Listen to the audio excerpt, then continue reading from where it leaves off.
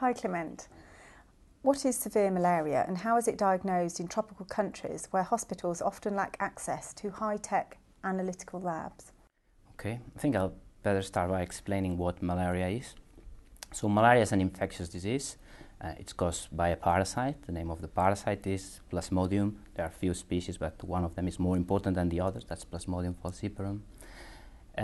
We get it from infected mosquitoes that bite us. And then when the mosquito bites you, this parasite goes to your liver. Then it stays there for a week or two, and then it goes into the bloodstream. Once it is in the bloodstream, it invades new red blood cells, and that's where all the symptoms begin to occur. So the problem is that the symptomatology, kind of like the signs that we see in those patients, are not very different from a patient with flu. So sometimes it's very complicated to know how severe this is. So what is severe malaria? So in some cases, these patients develop severe symptoms. So some of them go into coma, some of them become breathless, some of them become very anemic because the parasites are inside the red cells, so they destroy them. Sometimes it blocks the bone marrow, you produce no more red blood cells. So the problem with that is that the mortality increases to the extent that when some of these severe malaria syndromes, as we call, they overlap, we get mortalities up to 35%, which is pretty serious for an infectious disease.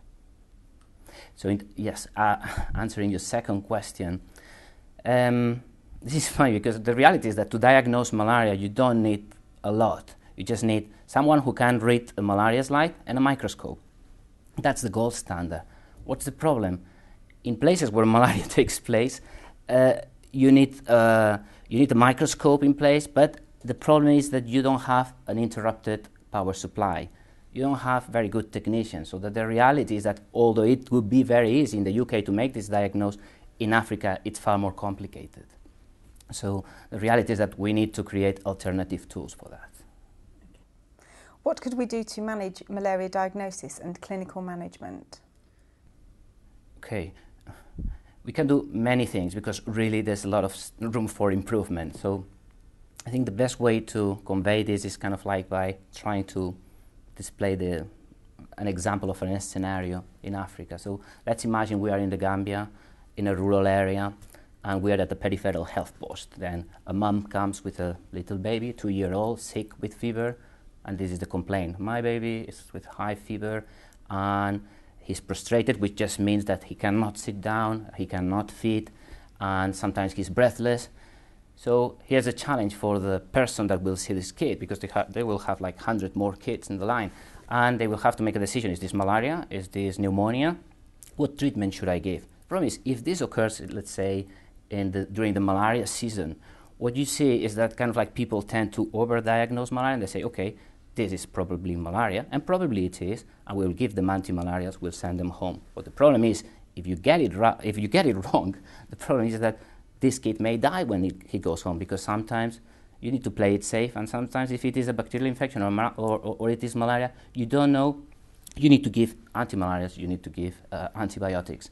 The reality is this is suboptimal. So the thing is, there's an information gap. We try to develop tools to bridge this gap to some extent. So yes, there's a lot of room for improvement. What are the most important lines of research that have been developed in the last 5 to 10 years in this area? Well, in relation to this, perhaps it's better if I explain what I have been doing that led me to do this. And I think that when I first started working malaria, I was addressing very, very specific questions. So the first interest I had was kind of like to understand what happens in children with severe malaria and severe anemia, and just trying to work out what were the mechanisms. That always leads you to kind of like 1-2 molecules, and with these molecules you try to explain a lot of things. The reality is that the more I've been doing this, the more I realize that I don't see the big picture. So what I'm trying to do now with my research is actually, rather than zooming in and focusing on a single molecule, just to zoom out and look for patterns, and hoping that in these patterns I will understand better the disease, how this develops, and also kind of like identify markers that can be useful clinically. Could your research produce a simple kit that could be used anywhere in the world? I guess you're right. You want to develop something that like a pregnancy test. You want kind of like to develop a kit that you get this sick kid, you get a drop of blood, you put it in the kit, you get a positive cross, and then it says to this person that works in that environment, say, okay, this this boy will have, or this girl that is sick will have to go to hospital, this can receive treatment, go home. So kind of like this is the long-term vision. My research now would be more actually looking for these molecules. So if we come up with good candidates, good molecules that make sense, the next step is to do what we call prospective clinical validation. Reality means that you just need to design a specific piece of research to see how your markers that you have identified actually perform in real life. It's nothing more than that. And once you get there, the important thing is just to develop partnership with the industry and with them actually develop this simple kit that will be used in practical terms. Why do you feel your research is important? Why should we put money into your research? Yeah.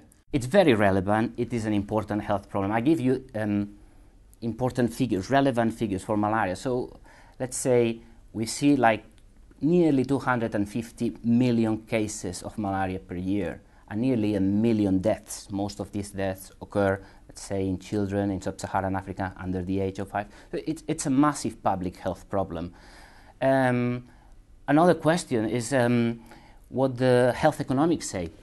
The thing is, in this cycle of poverty and disease, it's also very important to see the impact of malaria. And some people have modeled that if you could eliminate malaria from a specific country or particular country, you would increase the GDP by 30%. So the impact seems to be pretty striking.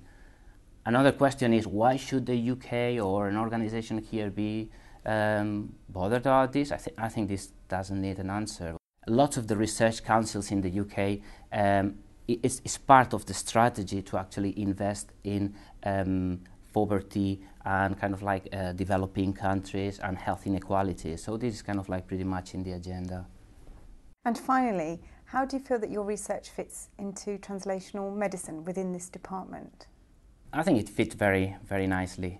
It fits very nicely because there's a lot of people, very good scientists working in global health. For me, it's kind of like a fantastic opportunity to collaborate with some of them. So we know the NDM cares about this. And from the translational point of view, I think you cannot get more translational than that. We are looking for tools that improve health. We're looking for markers that can help in the decision-making process to actually improve the management of these patients. So from that point of view, that's very translational, I would say.